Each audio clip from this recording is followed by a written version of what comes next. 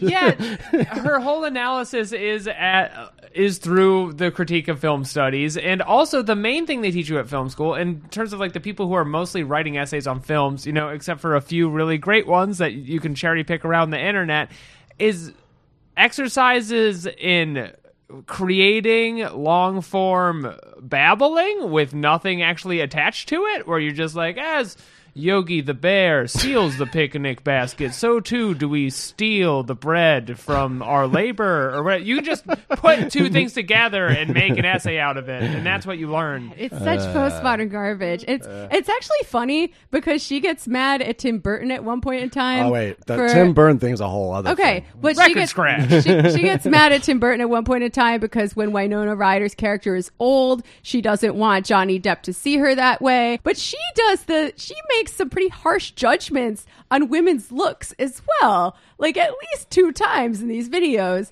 One of the times being that the cancer patient is like gross now and unfeminine because she's got cancer and her head is shaved, which, like, I think the lady actually looks fine. I mean, she's got cancer, but she's like still attractive. Otherwise, she's fine. She's a very symmetrical cancer patient. Yeah. And then like this other time she does it, and Marla Singer is just portrayed as like disgusting, and she just looks like shit all the time. Don't put that on Marla. She only looks attractive in like one scene, and the rest of the time she's gross. Now, hold on a second.